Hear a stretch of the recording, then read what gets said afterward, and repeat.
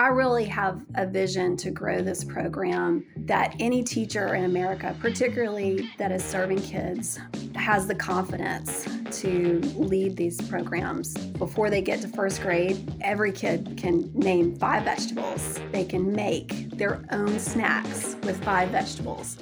Welcome to the Women on the Move podcast. I'm your host, Sam Saperstein.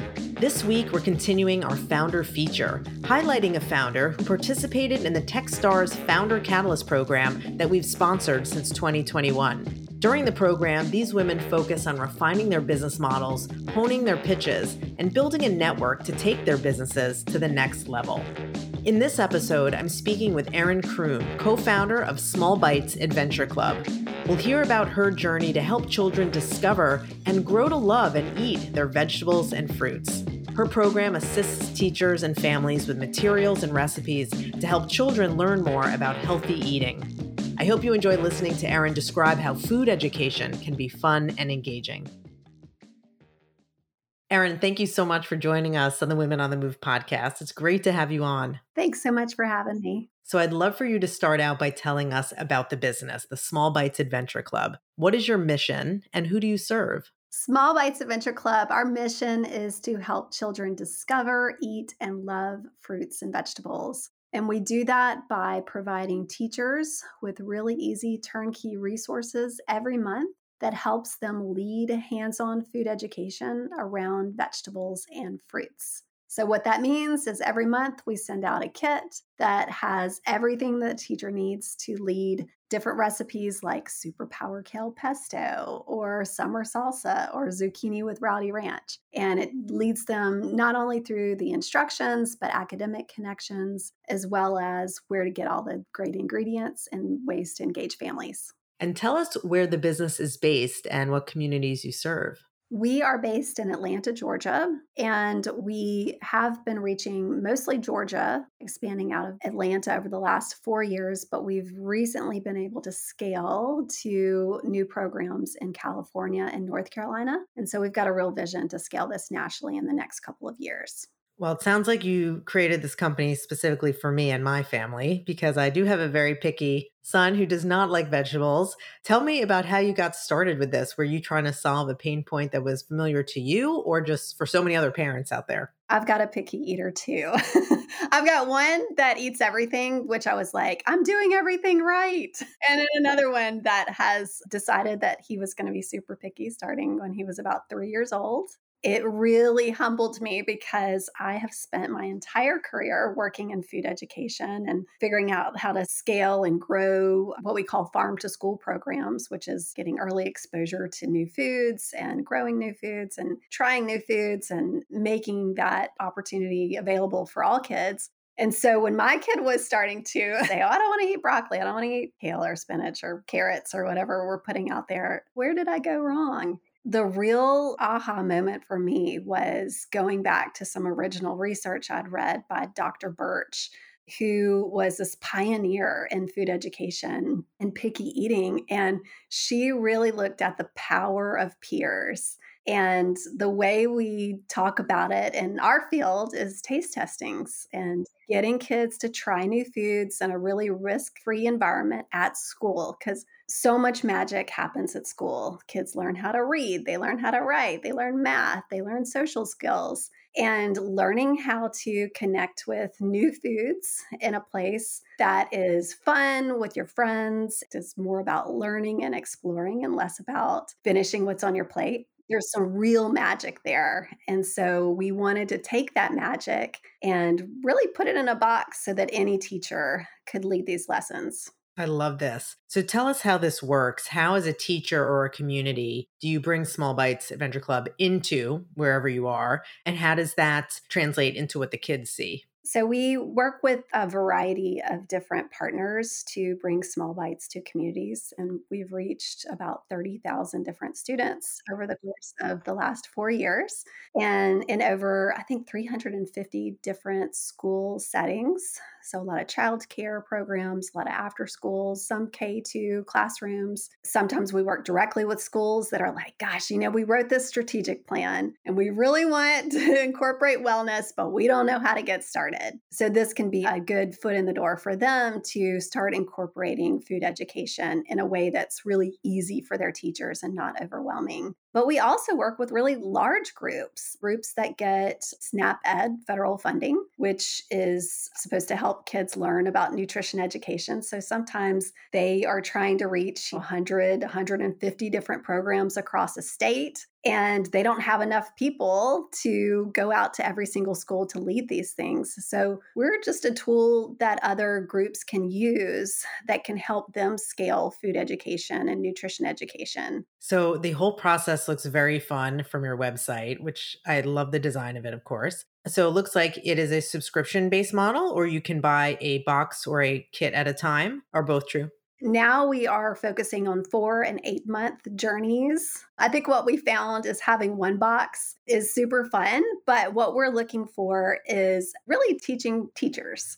How do we support teachers in their journey to becoming confident food education leaders? And usually that takes some practice. So having them commit to 4 to 8 months is about right in terms of, okay, I feel confident, I know how to do this, and I can teach other teachers in my school how to do this as well. So a teacher then gets a box from you. Tell us about what's in there. What would they find and how would they use what's in the box to actually conduct a lesson? The first step is teachers sign up. And then the second is we send them to our platform, which gives them a really simple onboarding lesson. So they might learn about what are we talking about when we're talking about food education? We're never going to mention how many calories are in this food. The focus is really about how do you really engage kids in a fun and curious and playful manner, and that you're really encouraging them to come on this adventure with you. You're going to learn about fruits and vegetables and what is that like? And instilling teachers with the confidence to think about, okay, well, I might not like spinach myself, but I'm going to go on this journey. I'm going to learn about it. I'm going to try it. I'm going to taste it. I'm going to learn a new recipe. Getting teachers kind of in that mindset around exposure and less about, oh gosh, everybody's got to try it. Everybody's got to eat it. Everybody's got to like it. That's a really, really important part. So the onboarding aspect. The second is we will ship them all of the step-by-step recipes that they need. For example, superpower kale pesto might be the recipe for January. It's a great January recipe because kale's growing most places around the United States. They'll learn about not just how the recipe works, but how to get prepared for it, the ingredients that you might need, different academic connections that they might want to connect to. Stickers. We always have stickers and take home cards for families so we can really complete the cycle. The next piece is if they want, we have a great partnership with Instacart. Schools can have the ingredients delivered directly to the school. We also send out a starter kit, which has all of their shelf stable ingredients. So there's salt and herbs and spices, oil. And then we do some really fun videos with farmers so kids can see food grew from a farmer and maybe I can grow it, posing some questions like that. And then finally, the piece that parents always love is the take home recipe. We have a digital connection there where families can go on, they can learn about what their kid did, post pictures, even order the ingredients through a widget that we've got, and they can use EBT if that's something that they need to do. So it's a real full circle supportive project that the commitment is pretty low, less than an hour a month for teachers. And for families, we're not talking about Thursday night dinner. We're talking about one snack that your kid will be able to make with you with some really simple ingredients.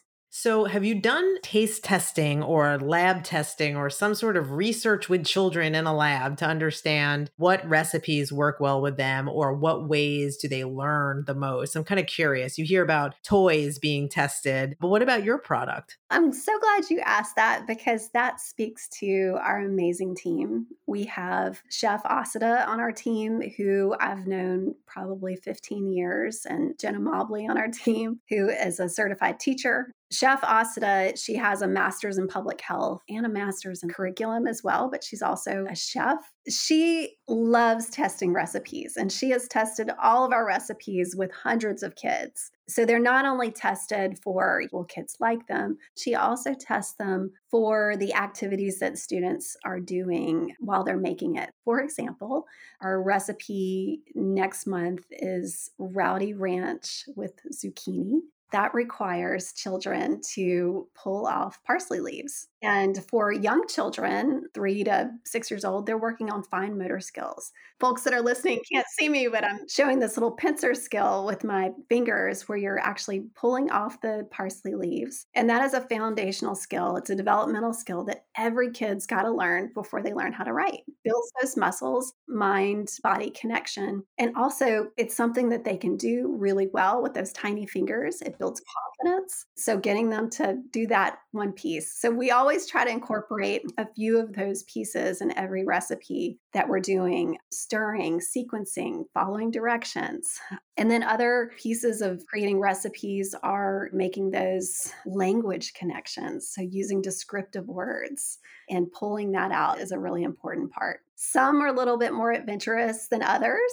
Some are salsa. 90% of kids are going to love it because they've experienced salsa at a Mexican restaurant or at home. And some push the boundaries a little bit more, like our super powered kale pesto. Some kids are like, what is this taste? I don't know. I think I like it. I'm not sure. And that's okay too. And that's part of the journey of becoming an adventurous eater, trying new smells, trying new tastes, and really at the end of the day, feeling really confident that they're brave, that they can try new things, and also that they can contribute to the family and to opportunities where they can make their own snacks and contribute to meals in a way that feels really good for young children. Can you think of a vegetable that many children didn't know about or maybe thought they didn't like? And was there a particular experience that really helped them get to like it?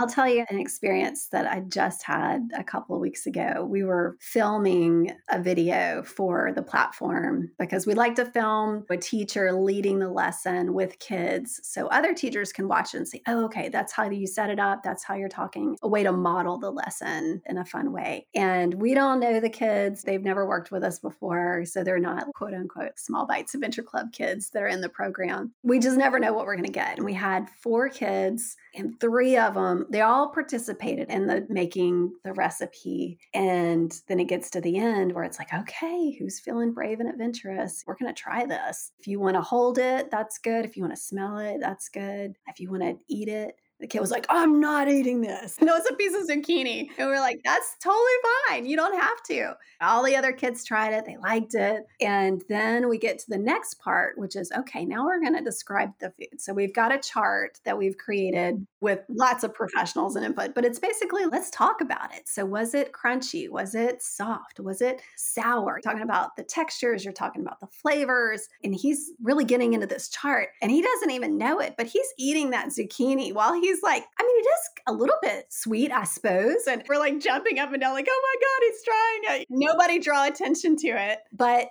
I think that just shows the power of you can't pressure kids. But if you can lead them to talking about it and having some curiosity about it. And I think that there's so much pressure to get kids, this whole concept of just try it can get really scary for kids. And when we think about our favorite people in our lives, maybe our spouses or our best friends, it took a long time to develop that relationship with those people. Sometimes it took years. Food is the same thing. You don't just pick up a new food that you've never met before and just eat it and love it. Sometimes you do. It can take a long time. And so that's why they say it's 15 times before a kid can even decide if they like it. I love that he was eating it without even really noticing that. That is great. Erin, we got to know you as you were a participant in our Founder Catalyst program that we do with Techstars. So I'm wondering if you can tell us, what were the benefits of that program to you? What did you find so valuable? I loved that program. It was during the pandemic.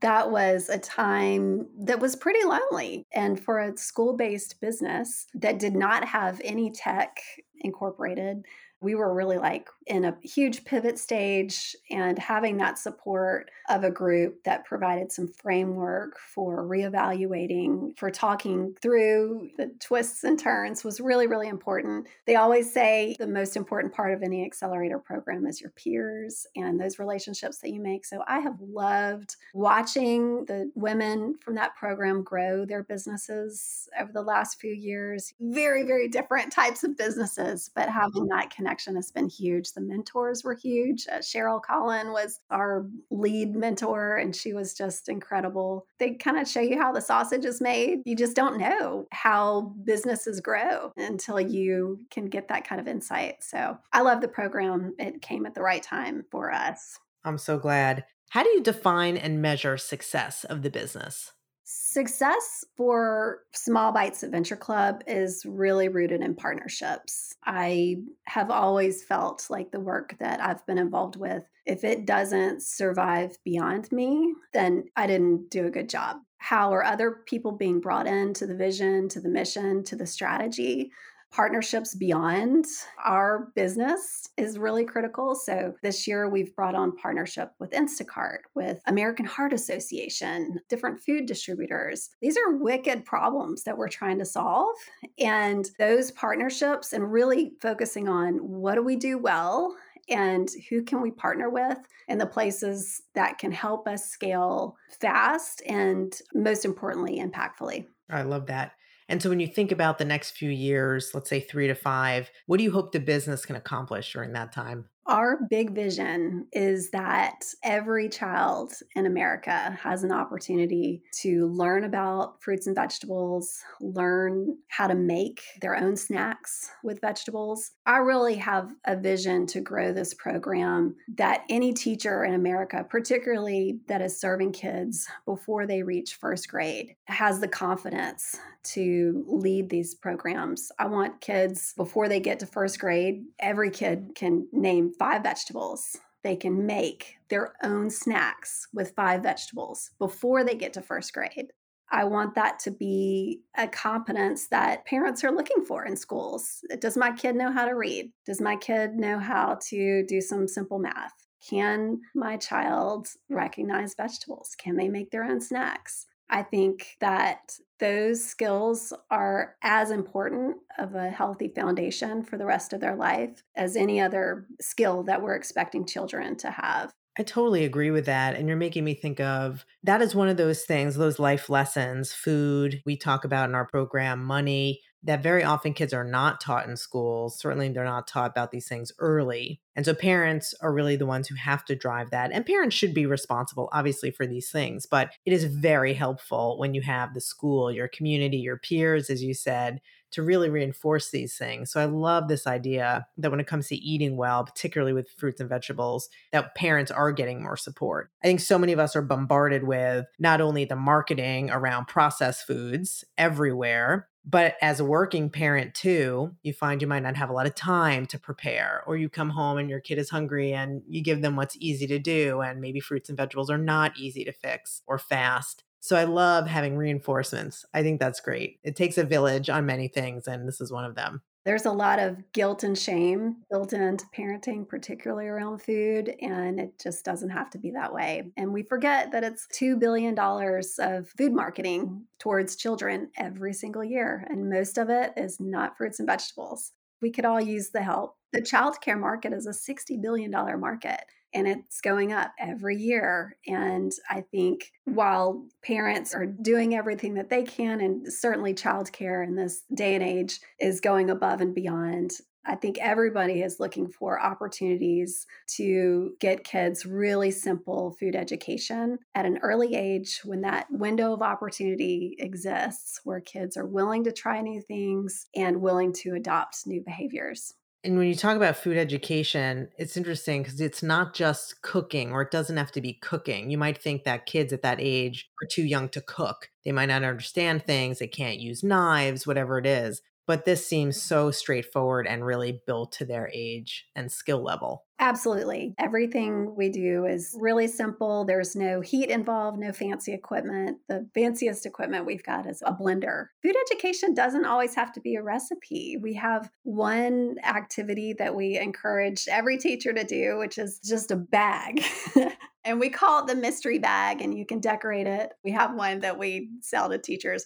Throw a zucchini in there, or a sweet potato, or a lemon, and have kids stick their hand in there without looking and describe what it is. and use as many descriptive words as they can. And then they all go, oh, what is it? It's something lumpy and spiky and long. And like, what is it? And then they're like, oh my gosh, it's a zucchini. And that is so much fun. Counts as exposure. It counts as food education. And I guarantee you kids are more likely to eat that because you have piqued their curiosity. I love that. Well, thank you, Erin. It's such a pleasure to talk with you. And I can't wait to see how the company grows from here and just how many great fruit and vegetable eaters you create out there. So thank you so much on behalf of many parents out there. Thank you, Sam. It was a pleasure to be here.